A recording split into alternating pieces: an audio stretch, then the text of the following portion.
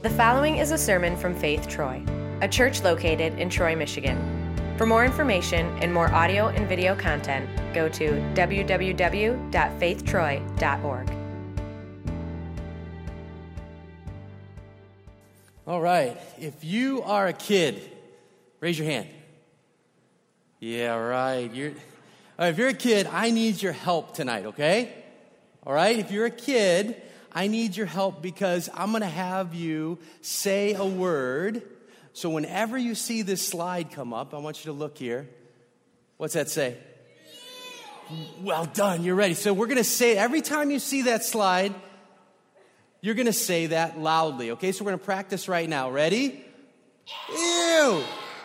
All right, good. That's very good. I'm glad you guys are ready and pumped up to go because parents, if you need to help, it doesn't sound like you need to help them. But if you do, you can help your children say that. As a matter of fact, if you raised your hand and you were an adult, that's true. You are a child of God. And this is an active style kind of learning sermon. So participation counts. It helps in learning. Got it? So actually everybody can say that tonight if you want to. Got it? Every time you see that, you get to say it. So do you remember, I got the privilege to start our marriage sermon series a couple months back. And when I spoke, I told you how I met my wife. And when I met my wife, I've always I have a name attached to me by her. I'm always going to be the trash man in my family. I'm always going to be the trash man because I get the privilege, having 6 kids, to take out the full, disgusting, overflowing trash can like several times a week. And that is pretty what? That's pretty ew, right. And then sometimes on the weekends, when I don't have many soccer games to play or coach or watch, my wife, Jen, has a honey-do list. And on that honey-do list, that includes some yucky and gross, like deep cleaning projects. For example, how often do you look under your couch? How about under the cushions? Or under your bed? How about behind the fridge? Behind the stove? How about behind the washer and dryer? How about inside the shower drains? Yeah, you ever do that? How bad does that get if you don't periodically look and clean those? Undoubtedly, the pictures that are going through your mind right now, you don't want to think about anymore.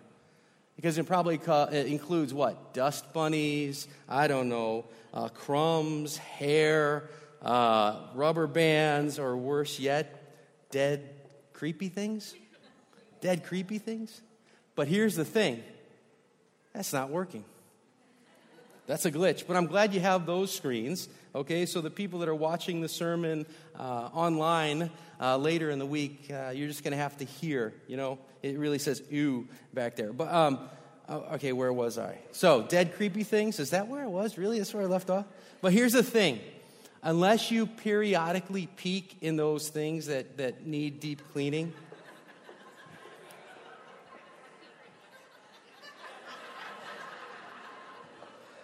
did I say behind the television screen no, anyway, unless you periodically peek behind those places, what's going to happen is there's going to be piles of ooh, and they just keep getting bigger and bigger, and one day you're going to have to deal with it. Yay! Ew. Some of you know what this, what do they call this, Steve, by the way? This is a GIF or something, like not a meme. It's a meme. Is it a meme? It's from the Fallon Show. I knew that. Some of you guys got that, right? It was from the Fallon Show, Anyway, all right, so Ash Wednesday, this is what it is. It's the beginning of Lent, and it's really a time to look at those kind of dusty places, not in our homes, but where? In our hearts and in our lives. Because we need, periodically, deep cleaning, don't we? We need God to change us. And there's a church word for that. And that church word is called repentance. repentance. The Greek word actually that the English word comes from, it's called metanoia, and it literally means you're going one way and you're going to do a 180. You're going to change the direction, you're going to return. 180 to return, change direction, turn around. That's what repentance means. So Lent really is a time to think about returning to the Lord your God. That's the emphasis that we put on. And what I found from the scriptures, I really like this from Hosea chapter 6. It's one of my wife's actually favorite books of the Bible. Chapter 6, verses 1 through 3, it says it this way: "Come, let us return to the Lord. He has torn us to pieces, but he will heal us. He has injured us, but he will bind up our wounds. After 2 days, he will revive us. On the third day, he will restore us, that we may live in his presence." And verse 3, "Let us acknowledge the Lord. Let us press on to acknowledge him." You see, when we look at those areas in our lives that need deep cleaning, well, what happens then is it causes us to return. Return to God. And what does the scripture say it will do? What God will do. He'll restore. He'll revive. He'll heal. But what types of things need cleaning in our lives? You ever consider that? What types of things need cleaning in our lives? Bad habits? Laziness? Lying? Arguing? Cheating? You're getting lower and lower here, guys. Anger? Gossip? Yeah, that's pretty good. And many other things that are on your hearts that you probably don't want to even think about, but it's this kind of deep cleaning time that we're going with tonight. So as Christians, we don't just repent on a Lent time. That's not the only time we repent, is it? I mean, weekly, we might do that when we come into worship. Maybe if you're a part of a small group, you do that. Maybe if you're one-on-one with a person, or if it really gets bad, you come in to see one of us as pastors. And typically it happens, silently in our hearts, hopefully on a daily and individual basis with God. There's one type of repentance, though, this returning and confessing, that's kind of this self-awareness and apology to God. It's when we didn't realize we did something wrong and somebody points it out to us and we say, "Oh man, I really messed up. Man, if I knew it was wrong, I wouldn't have done that." That's one type of repenting and confessing. But there's another type that I want to talk about tonight. There's kind of this other level of repentance and returning and confession that sometimes we just want to avoid. Sometimes we just don't even want to go there. We don't want to even look at it. Just like that deep cleaning kind of projects in our house. This kind of confession says, "Oh God, I really messed that up. This is really a big, ugly." It's this kind of thing that says, I knew it was wrong. And if you give me and you put me in that circumstance again, I'd probably do the same thing over. It's that kind of, I'm sorry, I need your help. It's those areas in our lives when we don't want to confess that. We don't even want to go there or think about it because we resist and we want to try to avoid. And you know what this causes? It causes a separation between us and God and us and other people. A separation. And there's no point really in pretending that we don't have that kind of sin. There's no point in pretending any more than it's like we pretend and we don't look at those deep cleaning places and we just think it's all clean, right? There's no way. We all have those kinds of sins. You do, I do. The only one that never did is who? Jesus. But you know where it all started? Here's what I'm going to ask you to do. Look up in the scriptures, Genesis chapter 3, because it starts with the first people God created. And we're going to just take a look tonight, just a quick look about what happened and how it went this way that we have to say, ew. Genesis chapter 3, beginning in verse 6. On page 5 in the Bibles we provide. And I'll read from 6 to 13. Okay? You ready? When the woman saw that the fruit of the tree was good for food. That's the tree that God said not to eat from, okay? When the woman saw that the fruit of the tree was good for food and pleasing to the eye and also desirable for gaining wisdom, she took some and ate it. She also gave some to her husband who was with her, and he ate it. Then the eyes of both of them were open, and they realized they were naked, so they sewed fig leaves together and made coverings for themselves. Then the man and his wife heard the sound of the Lord God as he was walking in the garden in the cool of the day. They hid from the Lord God among the trees of the garden. But the Lord God called to the man, "Where are you?" He answered, "I heard you in the garden, and I was afraid because I was naked, so I hid." And he said, "Who told you that you were naked? Have you eaten from the tree that I commanded you not to eat from?" The man said, "The woman you put me here with me, she gave me some fruit from the tree, and I ate it." Then the Lord God said to the woman, "What is this you have done?" The woman said, "The serpent deceived me, and I ate it." Now stop there for just a minute and just ask, when Adam and Eve committed that first sin, what was their reaction? Besides blaming and pointing the finger at somebody else, look at verse 8. They what? They hid from God. They hid from God. They were ashamed. They didn't want God to know that they sinned. They didn't want God's disappointment or his punishment. It kind of reminds me of this. You ever play hide and seek game with little bitty children? And they really don't know how to hide, You watch them, and when it's their turn, to hide, they kind of just go right in the middle of the room, okay? And they close their eyes, and they think, well, you know what? If I can't see them, well, they can't see what? They can't see me. And we kind of chuckle and we laugh about that. But it's kind of the game that Adam and Eve played, isn't it? And it really wasn't a game, in fact. It wasn't. We don't return to God because we hope that we don't acknowledge our sinfulness. God won't see it, right? I mean, if we don't return to God because we hope that if we don't acknowledge our sinfulness, God won't see it. Adam and Eve, they hid. And what did God do? He called out for them, didn't he? He went after them. He searched for them. He pursues them. He pursues people who stray away and try to hide. And why were they hiding? They're hiding because they don't want to be seen as less than perfect, right? Less than perfect. We're afraid, I think, that if anyone sees us and who we really are, including and maybe especially God, we're going to lose their love. And so isn't it so true that human beings, they're eager to conceal our imperfections? Isn't that true? I mean, from makeup, the hair loss. I was chuckling at Joe over there. I think we were eating soup. I said, "Man, your hair is getting grayer than mine." Start putting. We both confess that we both use that gel so that our hair doesn't look so gray. From Botox to cheating on tests to cover-ups, both individually and the government, whatever, we try to show the world, don't we, that we're cleaned up and that we look presentable on the outside? Isn't that so?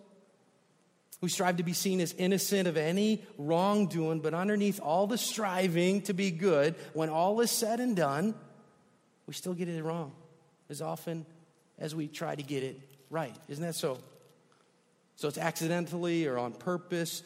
We hurt ourselves. We hurt others. We create suffering. Each one of us has the potential to do great damage to our relationship with one another and with God. And it's definitely a big ew.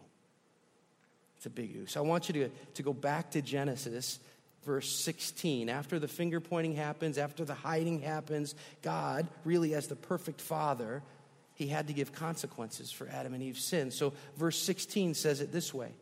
To the woman, he, that's God, said, "I will greatly increase your pains in childbearing. With pain you will give birth to children."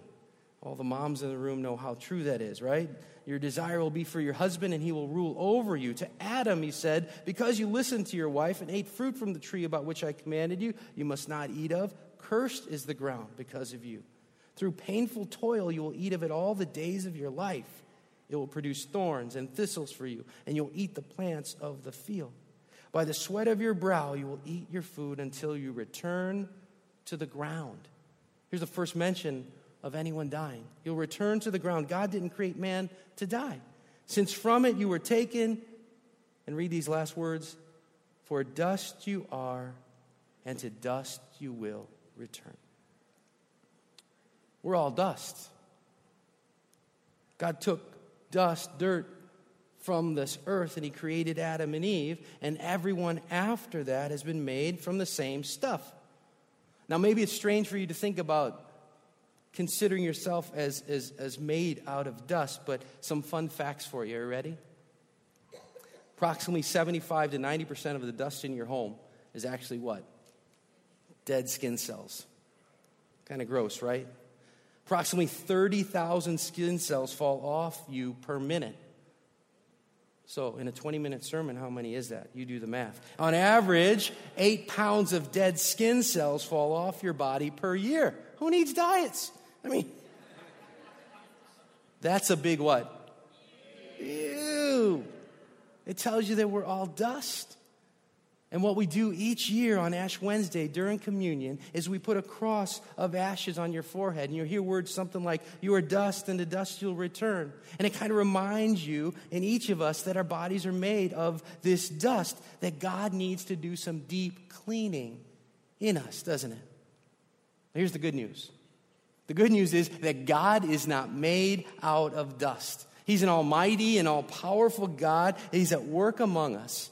Just as God was at work filling up Adam and Eve to give them the breath of life, he's the same way with us.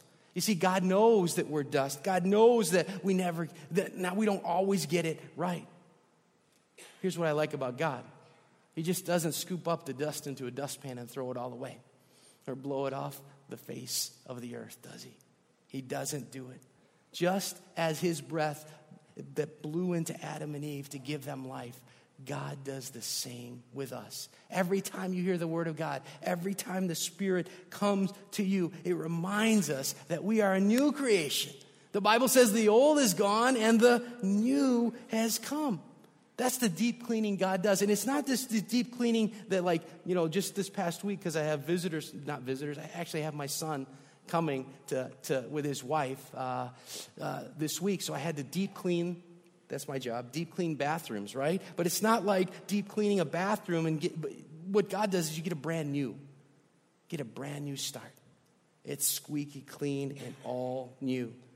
It's like this. God sees us in the middle of the garden. We're trying to hide from him, aren't we? We're hiding from God with a what? Polished performance, more good works on the exterior, whatever it is. But God is pursuing us, not to scold us, but to warn us. He wants us to return. And when we return, he promises something, a brand new relationship. I love that. God's aching to do what we often are afraid to ask of him, to breathe new life into us. And here's the thing. When we hear God's word, the Holy Spirit is working to cause us to return. Our ew about our sins really shows us that God, we're ready. We're ready for restoration. I want you to look one more time at Hosea, these words, beginning in verse 1. Come, let us return to the Lord. He has torn us to pieces. That's the uncomfortable feeling we get because of God's discipline. He's torn us to pieces, but he will heal us, the Bible says. He has injured us. What does that mean? He's injured us. The consequences to our sin hurt. But that discomfort gets our attention, doesn't it? But then what's the promise? He will bind up our wounds.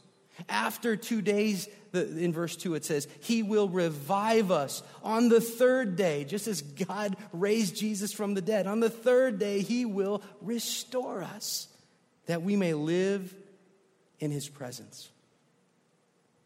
So tonight, as we celebrate Ash Wednesday together, here's my ask of you. That you would return to the Lord your God and come to him with any sorrow that you have.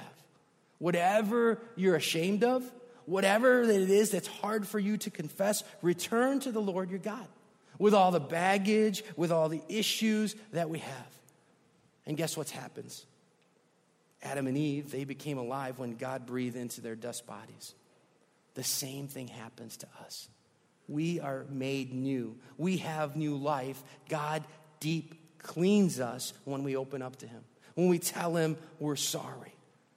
And here's the good news. Remember that you're dust, but that's not all you are. Remember that you're dust, that's not all you are. You're full of God's own Spirit. The Spirit that says that you're going to live with him forever. How do I know that? Because Jesus died on the cross. And after he died on the cross, what did he do? He rose again from what? From the dead. And then he promises this. He says, not only did I ascend into heaven, but I'm going to come back. I'm going to come back. And when I return physically, one day, we're going to receive brand new bodies. Brand new bodies. No more sin or dust. And you know what that means? No more need to repent. No more need to return. No more hiding from God. And finally, one last time, no more. Well done. Kids and adults who are kids, thanks for your help tonight. I hope you realize that that sin is, it's not just that. I hope you leave remembering this. Remember that Jesus took our ooh. All right? Jesus took our ooh and was punished for our sins. He loves us. He's made a place in heaven for us. So here's what I want you to do. I want you to repeat these words after me. Can you do that, everybody? Say this. Jesus forgives my ooh. He loves me. Let's say it one more time. Jesus forgives my ooh. He loves me. Amen. Can you say amen? Now, before we celebrate Holy Communion, before the ashes that are put on your forehead happens, I want you to do this. Take some moments right now as I prepare the table. Would you prepare your hearts? Confess your sins. Name them specifically. Say you're sorry even for the sins you don't know about. And then thank Jesus when that cross is put on your head. Jesus and his love will never leave you, no matter how dirty you are.